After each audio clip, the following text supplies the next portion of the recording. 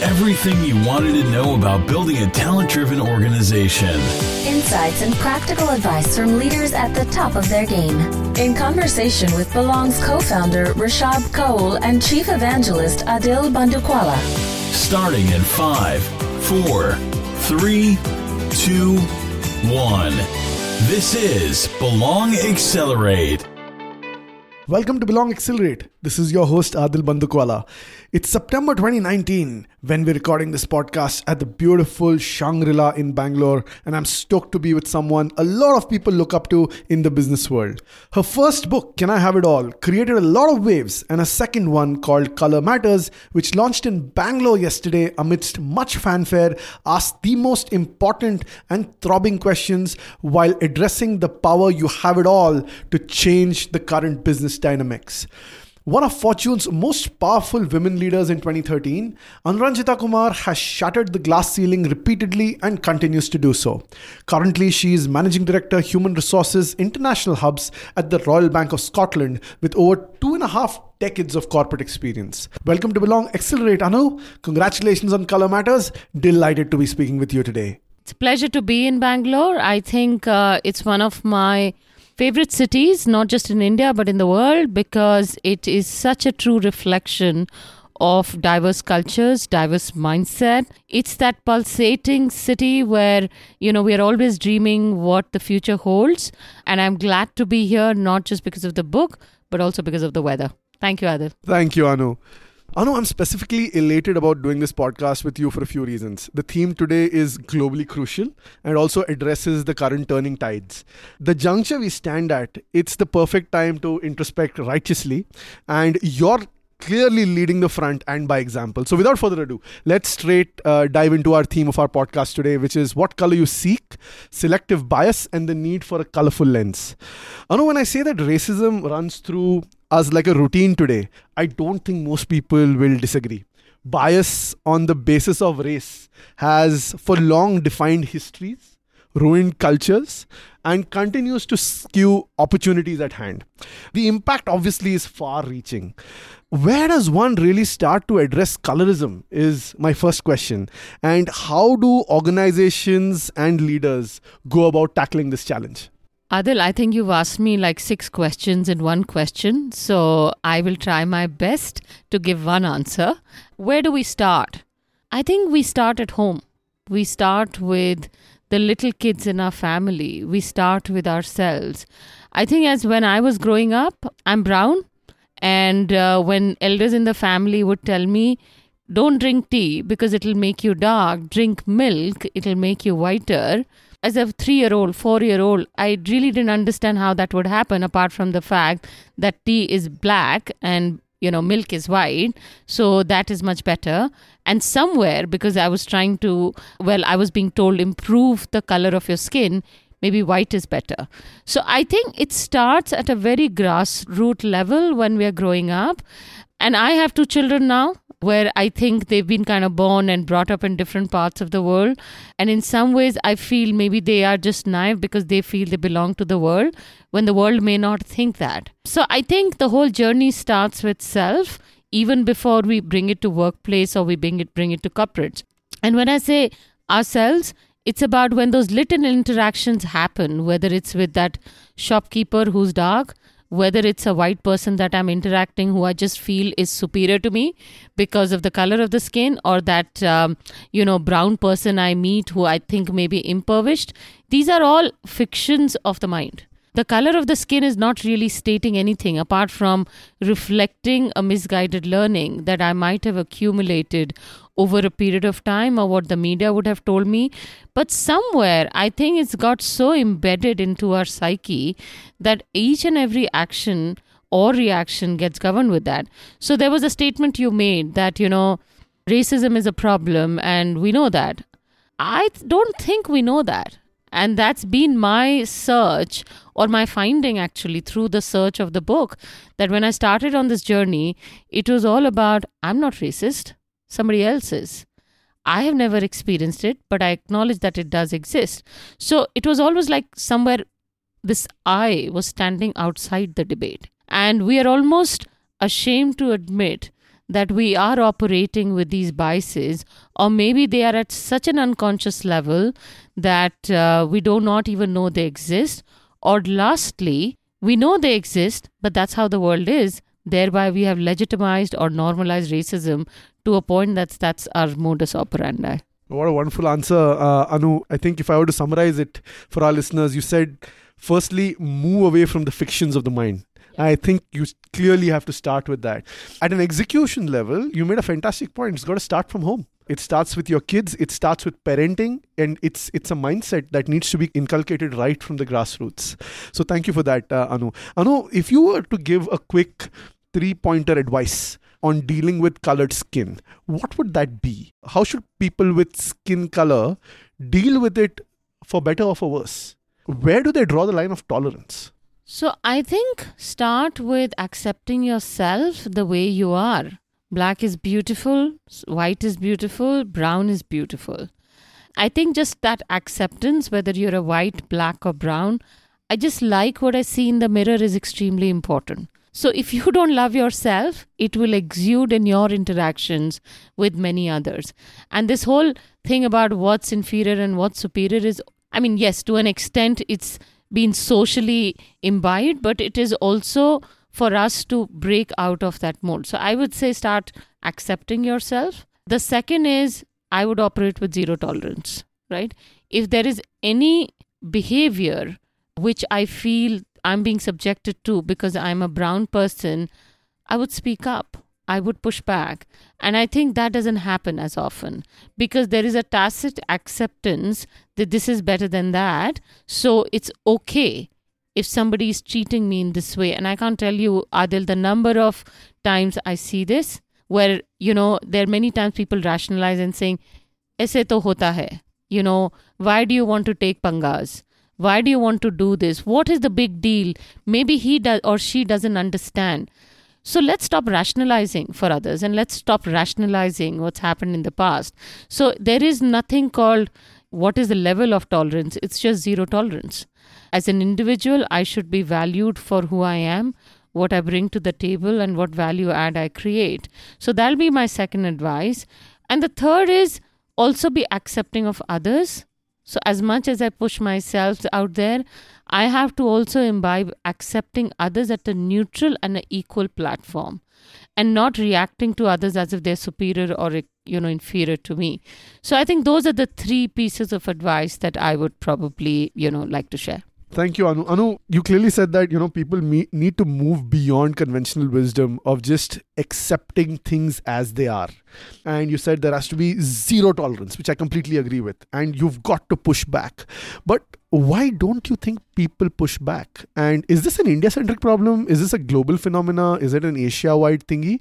Or because obviously you've worked across geographies and you've got an immensely rich career which spans over decades dealing with people from different locales, ethnicity and race. So why don't you think people push back enough? Why do people just accept conventional wisdom is my question. Have you ever been a minority, Adil? And when you are with the majority and you think something is going wrong, let me ask you, what holds you back? Fear, for one. In today's world, like they say, reality is not reality, perception is reality, and perception another. I think these are 2 that I would clearly look at or consider before voicing my opinion. So I think you answered the question. That's exactly why people don't speak up. I would say fear is a big one, and you've been a minority, so have I. And when you walk into a majority group, there is this feeling of intimidation. There is this feeling of a bit of a self-doubt. I think, it's a bit like I know what is right or wrong, but will they listen to me? Or will I be discarded even before I speak? And nobody likes that rejection. So for the fear of rejection and intimidation, people don't always speak up. But look at the dissonance that we live with. We are also living with double consciousness, in my view. We know what needs to be done, but we don't do it because we are so fearful of the consequences of how I would be treated because of who I am. So it is a conundrum. And fear has a big role to play, fear and rejection. The second is you talked about perception, which is right. And we are kind of in this catch-22 where we believe there is a perception out there. And I will talk about my experience here. So if I'm in Europe and there is a perception that, for example, brown people are a bit loud, bit uncouth, bit pushy, bit aggressive.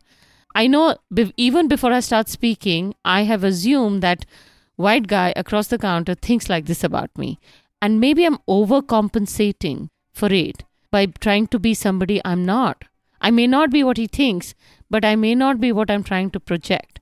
So I think there is a thin boundary about where you wish to operate. Again, because of fear of rejection from this guy, I will try and be what I think he likes me to be. And sometimes we kind of start to wear these personas, which is not real self, and which over a period of time create a lot of dichotomy in our operating system, if I may say. And the third one is sometimes people might have spoken and consequences of what happened after that.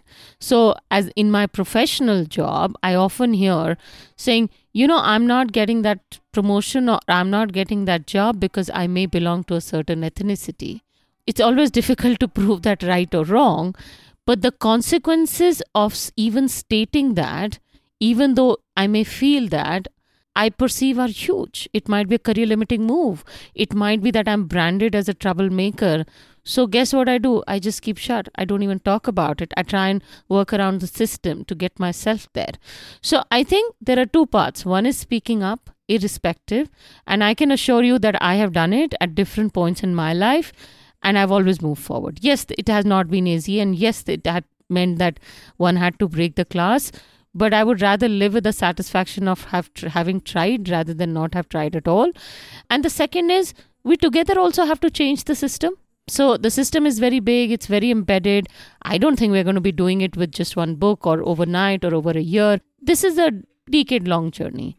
And I think if together we move the needle in terms of how we work with each other, just simple interactions, processes, just keeping our mind open, trying to make friends. I mean, a simple technique which I employ is when I go to a country, I eat in a local restaurant. I don't hang around with Indians all the time. I know it's very comforting to be with your own, but I try and mix with the local people. I go and learn about local festivities, local food, but just that openness will help us change the system. That's an amazing lesson that you just taught me, Anu, which is it's okay to be vulnerable and it's okay to speak up and be yourself. In fact, it's very important to be yourself. One of the lessons that Tom Peters taught the world is each one of us is a brand, whether we like it or not, whether we know it or not. And it's very important to be ourselves. And if we're not being ourselves, I don't think we're doing a service to us or the society. So fantastic. Thank you for teaching me that. A similar question or a related one on that note, Anu, is that I've consistently observed that a lot of people are generally unaware of their inherent biases. There's a subtle ignorance that influences decision making on a day-to-day basis. How do you begin to educate people in such a scenario? How does a profession that's all about people begin this change? And clearly you've been a strong part of this profession for very many years now. So, biases are finally feelings and thoughts. And we're all made up of feelings and thoughts. So we tend to always use, and you were with me yesterday when somebody talked about biases, and I kind of somewhere agree halfway through that we're all made up of feelings and thoughts, and that makes our life much easier. If I have to think about everybody I meet and, start from scratch, it's going to be inordinate amount of effort. So I think operating with some bit of sense of what people may be like is okay. But getting that or becoming a slave of it or being constrained by it totally is not okay. So I think exploration when you meet new people is important. So for me, for example, in my job, when I'm doing interviews, I would ask really open-ended questions like, so what do you enjoy? Where do you get your buzz?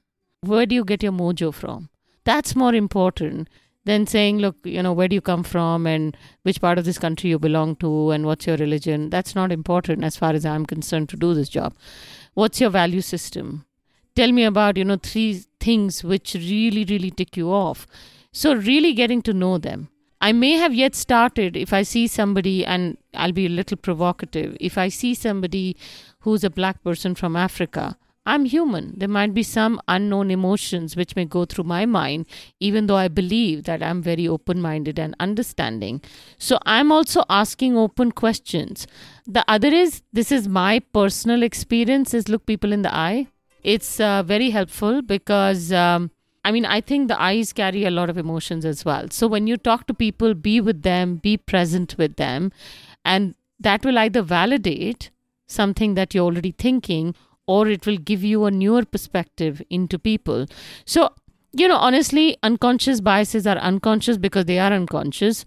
We may not even know they exist, but you will surprise yourself when you engage with somebody in a really open-ended way. To say that, we are bereft and we'll be evolved and we will liberate ourselves from any biases is unrealistic. That's not going to happen. But to be watchful and guarding against it, especially when you are making new relationships, making new associations, taking key decisions in your life or at work, is an important aspect of doing it. Awesome. Anu, you've put your story out recently when writing Color Matters. The book is out now. It's up there on Amazon. It's up there on Flipkart. It's there in leading retail stores. It really brings out to the front experiences of people whose voices were not heard until now. Question is, how does the HR community take on multicultural environments and diverse ethnicity dynamics from here on? What's your advice? What is it that they can learn from the book? Maybe you can share a couple of anecdotes from the book that you think HR leaders and even business leaders for that matter should really look up to, read on and process that insight, which can help them drive tangible business actions going forward. I think, whether we talk about leaders or we talk about HR, let's start with acknowledging we have a problem or we have an issue which can be resolved. Let's put it more constructively. I yet believe we don't see this as a serious issue at this point of time. We think, it's kind of there and, across the country, including India, we have quotas and we should meet those targets, whether it's, SC, ST in India, BME in UK, a certain Arabic quota in Dubai or in the US. So I think, the government is kind of propagated a few policies and strictures around it. And we all try and scramble to comply. But compliance is not about inclusion. Compliance can be achieved by multiple ways. And, as professionals in HR or being leaders, we know that.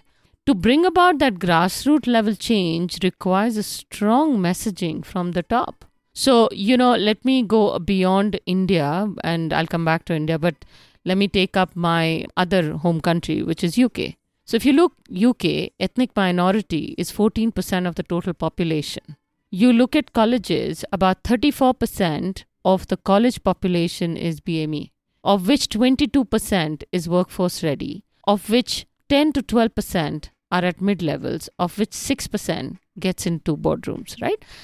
1 in every 16 companies in FTSE 100 has a person of color. That's it. So until and unless we are really inclusive, this number is not going to change. And there's plenty of research which has been carried out in UK. And I believe UK is one of the more progressive countries as far as this agenda is concerned. Coming back to India, we do have quotas. And I'm not a great propagator of quota system. I do believe that quotas are needed where, there is a disadvantaged lot. So that's fine. But I'm a great believer of target system because target has a consensus from people who are really going to work on it. Quota is forced on you. But we haven't yet taken that as seriously either. In India, for example, if you look at Northeast India, we already start with perceptions of what they do and how they behave and how many of Northeast Indians do we really see in mainline jobs. So let's dig it. We call ourselves a secular country, but are we truly represented in the same way in our workplace? I won't take it away that if you're in a particular state, you will find people from that state. And I know, there have been debates lately about reservations in different states and so forth, so on, which I will not dwell into. But I'm a great believer of talent, merit, and inclusion. And I think as practitioners, we need to encourage and make that happen. We need to go about it in a targeted way. One of the stories I talk about in the book is diverse panels and number of hires we make. And we talk about it. It's any leader or any HR professional knows we talk about diversity and diverse panels. But how are they really working? How are you holding them accountable? Because what happens in that interview room and the biases which are at play, we may get a diverse set of candidates. They will never make it through the process until and unless there's a fair play on the process. How do you gauge there is a fair play happening on the process? These are very difficult questions, which is why I say that, you require effort at all ends, at grassroots, at mid-levels, at HR practitioners level, and a message from the top. So if a CEO of a company says, look, I just got to have 2 people, this is my target, right? I'm not going to kill you, but I definitely need to have 2 people. It'll have some consequences. Then the machinery goes out to find the best 2 people. If we were to say, I want to have 30%, now, often we have that debate when we're hiring women. The problem is that we will hire that 30%, but then put them into marginal jobs, which means they will never progress to the top, which means at the top of the house, the culture and thought process is not going to change. So I think we need to have a strategy around it, which is, how we hire talent, how we develop them, how we promote them. But I think it starts with the mindset and the culture. Brilliant, Anu. Anu, the lesson there, the gist of it was that you've got to accept that there is a problem. It all starts with that. And instead of just beating around the bush, embrace it head on. Don't just look at it from a compliance point of view, like you said. And solve for it because you really want it to and you believe in it, rather than just saying that this is a checkbox item. And it all starts from the top, like you said. And we need to ensure that there are all kinds of people at all kinds of levels, and only then we'll see results. Because otherwise, the research has been telling this for long and we've just not been able to make progress. That's a wrap on the formal section of our podcast. That was fantastic. I really enjoyed listening to you. Now, just for our listeners to get to know you as an individual, I'd love to do some questions rapid fire style, where we'll just ask you some questions on what do you like, what you don't like. Yeah. We'll take it from there. My first one, Anu, is what's the one publication you recommend to your colleagues that they should subscribe to? I don't know about publication, but I'm a Netflix junkie. So I hope somebody from Netflix is listening and I get some subsidy on my subscription. But I'm genuinely a Netflix or a Prime junkie. And I actually don't watch so many movies, but I watch a lot of documentaries. And I find that there's very little difference now in fiction and reality. And reality is becoming so much more interesting. So that's what I would subscribe to. Speaking of Netflix, which has been your favorite fictional character on Netflix, on Prime, or any television or movie series that you've seen? Well, actually, there's so many. It's such a difficult question, Adil. I think the series that I love on Netflix is Black Mirror. My children have they have got newfound respect for me because I have watched every Netflix Black Mirror episode and I can't wait for season 6 now. But in terms of character, I like Good Wife and I like the lead character who's a lawyer in that soap. Awesome. Coming to comic books, what has been your favorite comic book character? Plenty again, but Calvin and Hobbes, so Calvin. And you know why. Calvin is brilliant. Anu, if you were on an island and you could bring only 3 things, what would you bring? Lots of bottles of wine, my phone, and my earpods. All right. The most interesting person you follow on social media? Well, I think interesting / inspirational, I would say J.K. Rowling. I just, love the way she's resurrected her life. And, there have been times where I've stumbled on issues and problems. And when you hear people like that and what they have gone through, it gives you a lot of courage and energy. For sure. Anu, what's been your favorite book? The one book that has inspired you? Oh, can't say can I have it all, can I? But I think I would say Factfulness, Hans Rosling. I read that book some time back. I'm a storyteller. I'm really driven by feelings and emotions. And that book just grounded me with the numbers. And I think he calls himself a possibilist. I just love that word. He says, people think I'm an optimist, but I'm just a possibilist. And so I've really imbibed that. That's fascinating. We often heard, pessimist, optimist, realist, possibilist. This is a whole new way of looking at things. Fantastic. Anu, what do you love splurging on? At what store would you max out your credit card? Oh, well, I wish that was ever a possibility. But, my favorite store is shut down. It was Toys R Us. I think toys are such a learning mechanism. And when my kids were young, I used to love going and buying toys and board games. So I will continue to splurge on that. Awesome. 3 things still left on your bucket list. Travel. So I'm a travel buff. I just don't get enough support from my husband, and I literally have to find new travel partners. But I want to travel till I can. And so that's traveling. I've got a bucket list only for travel, to be honest with you. So that's clearly one. Learning an instrument. I used to sing at a point of time and I said, no, I have to learn an instrument. I didn't have the time. I got my son who loves playing guitar and I just want to learn an instrument. And I want to play that odd game of golf, which I've never been able to complete. Speaking of travel, what's the one destination, country, city that you're now looking forward to going to that you've never been to before? I want to go to Alaska, that Alaskan cruise, and not just the cruise. I just want to go there. There are 2 things. One is just the beauty and the sheer beauty of the pictures that I see. And the second is with this whole debate around climate change. It's just one of those things which has gotten into my head that I want to go there and see the glaciers. I'm sure, it's just probably a figment of my imagination, but I visualize glaciers kind of melting. But Alaskan cruise is something which is top of my list right now. That sounds fantastic. Anu, if you didn't have to sleep, what would you do with all that extra time? Write more, which is what I have been doing. So my writing has happened off work hours, as you can imagine, usually at night, which has kept many in my family awake, as you can guess. But that's what I would do. And Anu, what's the one habit you think every one of us should go pick up immediately? Exercise. I've had to imbibe that, after a bad bout of illness that I had. And I've reached that point in my life where you don't get any younger, you get older, but get aging gracefully and keeping your mindset young and living. I think both physical and mental well-being is extremely important. You heard her. That was Anuranjita Kumar, Managing Director, Human Resources International Hubs at Royal Bank of Scotland, who's just brought out her new book, Color Matters. You should pick one up. It will change your perspective at a lot of ways you perceive and do business. Will humble you, so grab that copy. Anu, thank you so much for doing this. Lovely to have you on Belong Accelerate. Thank you, Adil. Pleasure was entirely mine, and I look forward to a continued association.